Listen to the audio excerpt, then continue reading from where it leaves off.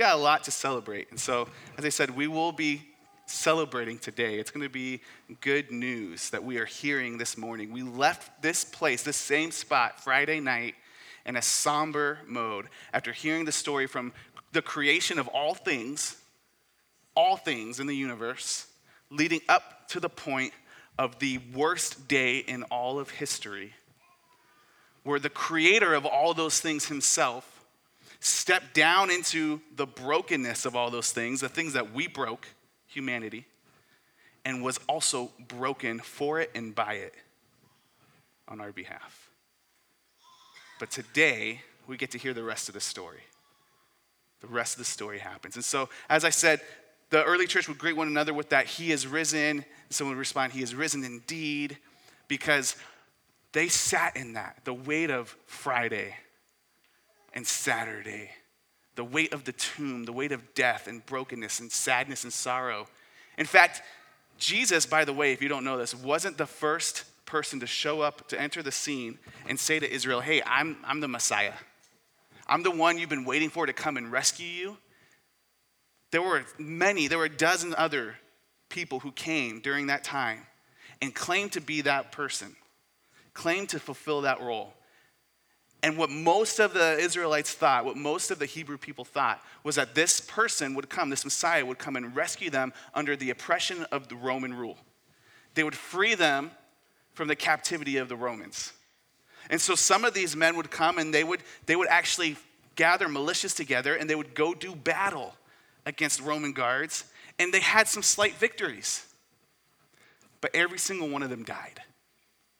And then this man, Jesus, shows up, and he does the complete opposite. He's very quiet and meek in his appearance. He doesn't go out shouting, hey, I'm the Messiah you've been waiting for. He doesn't lead an army into battle. He doesn't attack at all the Roman rule. In fact, he even tells his people to submit to it, to pay their taxes to Caesar. And he too dies, though. And so why is it that thousands of years later, millions of people still talk about this one who claimed to be the Messiah, and we have no clue who those others were? Because the difference is only one of them did not stay in the tomb. Only one of them rose again. And this was shocking. Even his disciples that were closest to him, they weren't expecting this. He told them over and over again, but they still didn't expect it. And suddenly, everything changes. And Jesus' resurrection doesn't just mean that, oh, great, that means one day now, even when I die, I'll get to go hang out with Jesus up in the clouds now. I'll get to strum on a harp, and maybe I'll have wings then, and this little round glowing circle thing above my head. Awesome. No, they knew that this actually had very much implication for right here and now for them. That even while they're still living under the oppression of Rome, Jesus didn't just float up into the clouds, he actually came out of the tomb in his physical body. And scripture says that Jesus was the first fruits of the resurrection for all of creation. Meaning one day, all of creation would be restored into wholeness the way Jesus' own body, his flesh and blood, was restored into wholeness after it had been broken. See, that's the problem. We looked at the problem on Friday, and I just want to give you a review because we can't celebrate without fully sitting in the weight of the problem, right? We can't celebrate the answer to that problem without first seeing it. And the problem is that everything is broken. Everything is broken. Nothing works the way it should. You can see that when you look at the news. You can see that when you just walk out into your neighborhood. You can see that often in your own living room with your own family members, can't you? That things just aren't the way they're supposed to be.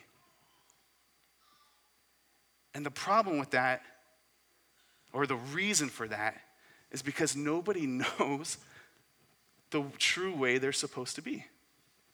Even for ourselves, we as part of creation don't live in our fully intended creational purpose. And because of that, it causes a lot of damage and destruction. A couple weeks ago, Tanya had posted that she wanted all the kids, 2nd grade through 6th grade, to bring a hammer to class for one of the projects they were doing, one of the crafts. And the first thought that came to my mind is, thank God Liam's not in 2nd grade yet. And then I started thinking through all the different ways these hammers could be used by some of our 2nd graders and even some of our 6th graders. And I thought, oh, this could go bad. Fortunately, Tanya knew exactly what she was doing. Craft went great. Your kids are all safe. Nobody came home with like lumps on their heads, right? I think everyone came out safe. They loved the craft. They learned a lot through it. It was awesome. But I started thinking through all the wrong ways those hammers could have been used. And I almost brought a hammer this morning. I was going to do a little object lesson and just like bring a canvas and use a hammer as a paintbrush to show you what happens when you use something for a purpose it wasn't intended for. But I decided against that. Wade just picked up this new rug. I didn't want to mess it up. So when we use things for things they are not intended for, sometimes it can go very bad, right? And the problem is that we, as human beings, we also need to recognize that we are creatures. We were created. We are part of creation. That means we were created, and that means we were created for a purpose. There is an intention in what we were created for, and often we don't see that, and we try to create another purpose for ourselves. In Isaiah 40, verse 22, it says that God hovers in his throne above the circle of the earth. So Isaiah knew before all the astrologists that the earth is round, but that's beside the point. He hovers above the circle of the earth, and all of its inhabitants, all of its people are like grasshoppers before him. When grasshoppers try to be giants, when human beings, creatures, part of creation, try to take the place of the Creator, everything falls apart and gets broken.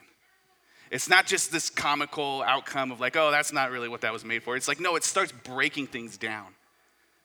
I used to use Liam as a sermon illustration in every single one of my teachings, and then we got a dog, and she's providing me all of these illustrations now. And so a couple weeks ago, you heard about how Millie was drinking water out of my toilet, and then she came over while I was laying in bed and just puked it all up right next to me.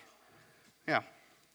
Guess what? The other night, she woke us up with the sound of her vomiting again. And we're like, what is going on with this dog? Like, why is she so, we need to take her to a vet maybe? Like, we're worried about her. And it was the most awful sound that you could wake up to, by the way. She's just like yucking it up. And so we're like, what's happening with her? Maybe it's something in her food or in her water. And so we look at her dishes, and Bethany and I found out what is causing Millie to throw up so often. It's because she's eating her plastic water dish. She's eating her plastic water bowl instead of drinking water out of it. That's not what that was made for, right? But when she's eating it, she's causing destruction not only to the bowl, but also to her own insides, and she's puking it up. And it's like that when we try to take on the role of God or Creator instead of recognizing our role as grasshoppers before Him, as His creation, as creatures. Is not only do we do damage to ourselves, but we also do damage to the other creation around us. The good news is we see another part in the Old Testament where God's people are going before these giants, literally giants, and they say we're like grasshoppers before them. And God says, so there's a right recognition of like, man, we're so small. But God says, but listen, I am going with you. So we recognize that we're grasshoppers, that we're small before God, but we also recognize that we're His loved creation that He cares for. You see, the beginning of this story that we started with on Friday is a story of God creating everything the way it was supposed to be, where everything did work rightly. And He created mankind, men and women. He created humanity for a good purpose. He set this creation kind of distinctly aside from all other creation. And in fact, above all other creation. to where mankind was supposed to be God's representatives, delighting in God's goodness and also showing the rest of creation what God's goodness looks like. That's the created, intended purpose for humanity. The problem is, the second that they rebelled against that, and instead of delighting in God's goodness, chose to delight in something else, and instead of displaying to the rest of creation what God's goodness looks like, wanted to display to all of creation their own glory and how good they were, that's when everything started falling apart. I was telling my kids earlier this week, what happens when you unplug the TV while you're watching it? What happens? It's going to shut down, right? It's going to turn off. You lose power. Like, what happens when you separate yourself from the giver and sustainer of life itself? You don't have life anymore. The natural outcome is death, decay, brokenness. And God's goodness, He allowed for that process to be prolonged, to slow it down, because He said, one day I'm going to come and I'm going to set it all right. I'm going to come and I'm going to fix all of that. But we see the natural outcome of that rebellion, don't we? Even still today. You see it all over Facebook. People who don't even know each other arguing about politics and the way the world should be run. Calling each other all kinds of nasty things and never even seen each other in person. You see it in your family. People who won't talk to each other after years because of something that happened long ago. You see it in loved ones whose bodies are wasting away due to cancer, hairs falling out. You see it in bills that you aren't able to pay. You see it in marriages falling apart. I see it on a regular basis when I drive off of the freeway to turn onto my street and I see the man out there just screaming to himself on the corner. No sign, no asking for money, just screaming to himself. And whether he made a series of terrible choices to get himself in that spot or somehow was born in that spot or more likely a combination of the two, all I know is that's not the way it should be. Right? It's supposed to be better than that. And all of humanity throughout history has been trying to fix this problem that we've created, and we're only making it worse. It was a botanist who was trying to find a way to make plants grow healthier and faster who invented Agent Orange, biological warfare. One of the Wright brothers, Orville Wright, later said that he regretted inventing the airplane because all it did was allow for warfare in the air to take more lives. You think about how we've invented the possibility for faster commute through the car, and all it's done is create pollution and traffic. Social media is supposed to connect us more, and all it does is keep us all isolated, staring at a screen. Every single thing we try to do, we try to introduce as a solution to the world's problems, only creates more problems. We used to have a friend of ours, a neighbor, years ago, who the problem she saw in the world was the environment. The problem, people. We have been destroying our planet. We've been not taking good care of creation. But the solution she saw was people. That we would reduce, reuse, and recycle more. And listen, I agree with her. We need to do those things, but we do those things as a preview, as a foretaste pointing to the goodness of our Creator, because that's our role. Because the reality is, as much programs have been introduced and money and all this stuff spent on awareness, as much as we try, it's only getting worse. People can't solve our own problem. We are the problem. Someone solve this problem with my microphone, please. And so what we need is to paint a picture, to be a preview of a better solution. And we heard on Friday how a solution came. That promised Messiah did come in the form of Jesus. Jesus, what he did was not just come here and live 33 years waiting, twiddling his thumbs so that then he could die for us. If the gospel that we tell is only that Jesus died for us, yes, that's true. That's the gospel, but you're missing the bigger picture. What Jesus did is he came and he showed us what true humanity, whole humanity, is supposed to look like. And he lived perfectly on our behalf in our place, loving people well, pointing to the goodness of his Father, delighting in the goodness of his Father. True humanity displayed in one person, Jesus. And then, yes, the gospel goes on. That one person, Jesus, who was only ever perfect and whole and holy, was broken by the world's brokenness. He stepped out of perfection, entered into our decay, into our mess, into our filth, and was broken by us, and he was broken for us. I want to read to you before we turn to Matthew 28 right now. In John chapter 12, Jesus, in verse 23, says to his disciples, "The hour has come for the Son of Man," that's him, "to be glorified." This is right before he's about to go to death. And he says this, "Truly, truly, I say to you, unless a grain of wheat falls into the earth and dies, it remains alone." What he's saying is it remains just a single grain of wheat. But if it dies, it bears much fruit. Jesus was telling them, I have to die, me.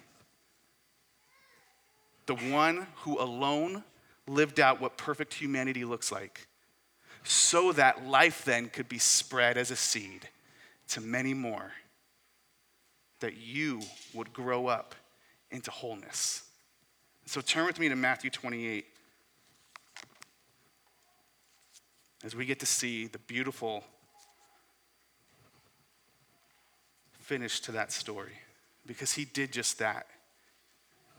Jesus fell, he was broken, he died, that life could be spread to all of creation. And on Sunday morning, Matthew 28, starting in verse 1. Now after the Sabbath, this is why we say Sunday morning, Sabbath was Saturday for the Hebrew people. And after the Sabbath, toward the dawn of the first day of the week, Mary Magdalene and the other Mary went to see the tomb. And behold, there was a great earthquake. For an angel of the Lord descended from heaven and came and rolled back the stone and sat on it. His appearance was like lightning, and his clothing white as snow. And for fear of him, the guards trembled and became like dead men. But the angel said to the women, "Do not be afraid, for I know that you seek Jesus who was crucified.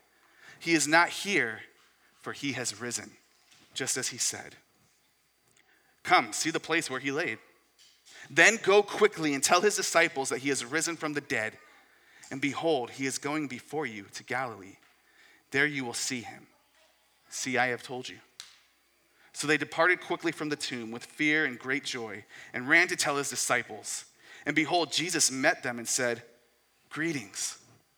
And they came up and took hold of his feet and worshiped him. Then Jesus said to them, "Do not be afraid.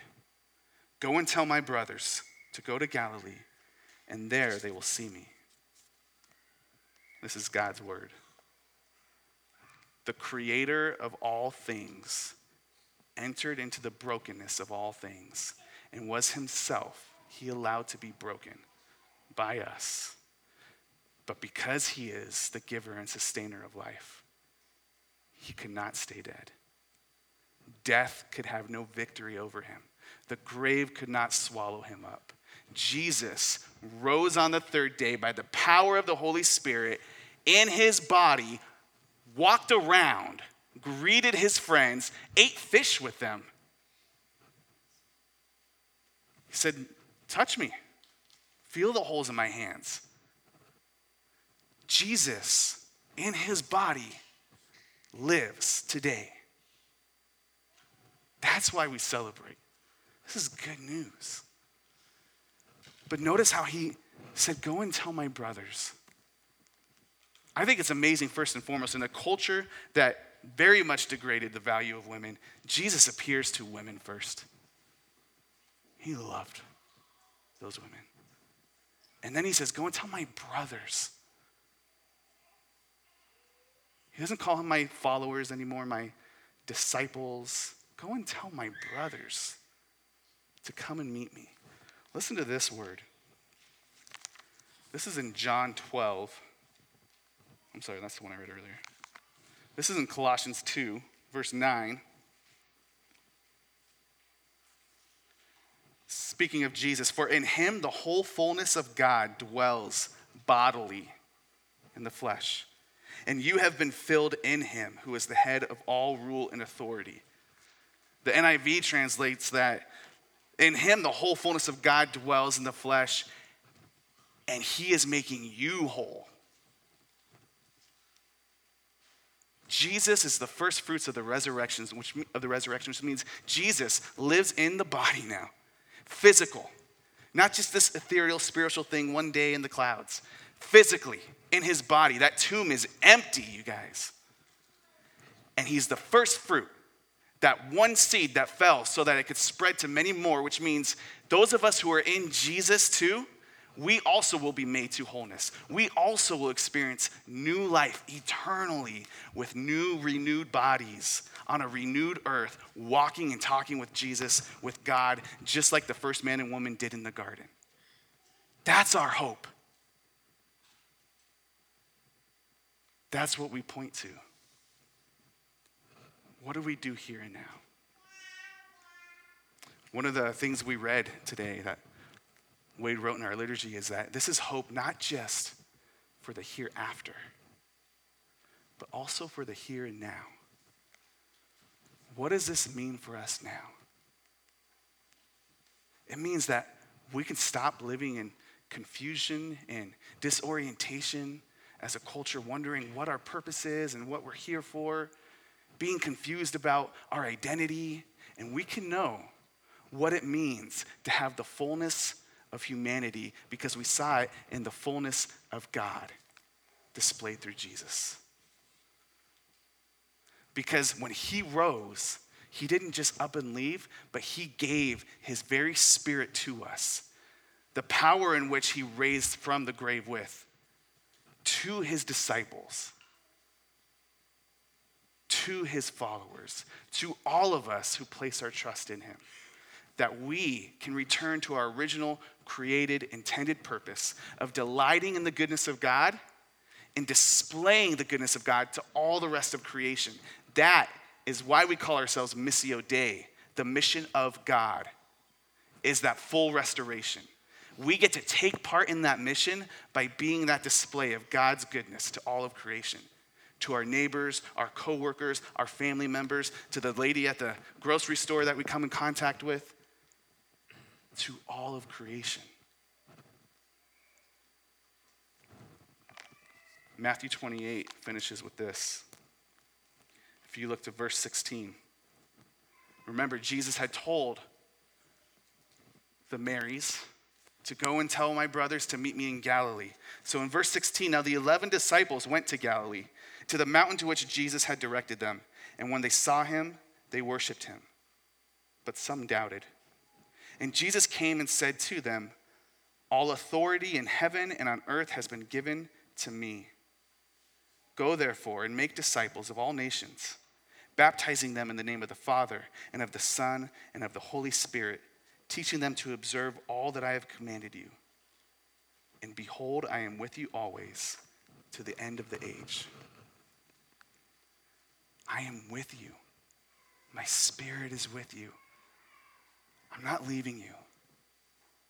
You have the power now to live out your resurrected lives here and now, pointing to the hereafter. You have the power in the Spirit of God, not in yourself. Remember, everything man tries to do in our accomplishments to fix the problem only makes it worse, right? Trusting in the Holy Spirit, we have been empowered to live out resurrected lives even here and now. Do you believe that? To be that people that go in the fullness of humanity, displaying the goodness of God to all the rest of creation, teaching them all that Jesus taught us of what humanity should look like. Baptizing them in the name of the Father, Son, and Holy Spirit. What does that mean? That means we have been given a new identity. We are children of the Father. Jesus calls us his brothers and sisters, empowered by the Holy Spirit. You have a new identity to now live out your resurrected lives. No longer in the ways that you used to, seeking satisfaction and delight in other things and created things over the Creator, trying to seek your own glory to show the rest of the world how good you are. But no. A new identity in which you delight in the goodness of God and display it to the rest of the world. And so Jesus gave us 2 sacraments to remember this, knowing that we would constantly be inundated by the lies of our culture, by a false narrative, by another story. He gave us 2 things to remember. Before Jesus went to go be broken on our behalf, he gave us communion, the Lord's Supper. He shared the bread and the wine with his friends, and he said, every time you do this together as a community, remember my body broken for you, my blood poured out. We do this every week, and that's good. And we need to continue doing that. And we will do that today. We also today get to take part in the other sacrament Jesus gave us. Go and baptize one another. Just as the Lord's Supper reminds us of his death, of his burial, baptism shows us new life. And so I get the great joy to celebrate with you, my family, of baptizing my youngest son today. We baptized our older boys last Easter. And we get to celebrate our youngest boy this Easter. And we're going to go out after this, after we sing, and we're going to all take part in that as a family. And that'll be a display to us of how we are buried. Our sins, our old self, our brokenness is buried in the watery grave, just like Jesus was. But in him and in faith, we are raised, resurrected to new life, a new identity in him. And so we're going to do that today, but first we will go to the table. We'll go to the table to remember that we only have resurrection because of Jesus' death. There was a heavy cost that he paid. You'll hear me say to Liam, and Wade did this with Isabella too when she was baptized. I'll ask him, what are the things that God says to us? I love you. Come and follow me. But don't you dare walk away from me. There is a heavy price to rebelling against God. We must remember the price Jesus paid for us as we go to the table. But remember, we get to also delight in the goodness of his resurrection after that. Pray with me. Father, we thank you for your goodness, that we get to, as your creation, delight in, but we also get to display it to the rest of the world. God, we recognize that we cannot do that on our own, and so we are in desperate need of your Holy Spirit to empower us to do just that, to be the true humanity, the fullness of what you intended us to be. And so we pray, Spirit, fill us, empower us, teach us, guide us. May we point people to Jesus, to the glory of the Father. As we come to the table, may we remember, Jesus, your sacrifice, the cost you paid for us. As we celebrate in baptism, may we remember that you are king over all things, conqueror of sin and death and Satan, and you did not stay dead. This is good news. May we go rejoicing in that good news. God, if anybody is sitting here this morning and just isn't even sure if they believe that, doesn't know if they too are clothed in the righteousness of Christ, have been risen with you as they were buried with you, God, we pray whatever is hindering their hearts from coming to you this morning, that your Spirit would come in and remove that heart of stone and give them a heart of humanity, of flesh, that they would be drawn to you. In the name of Jesus, we pray these things. Amen.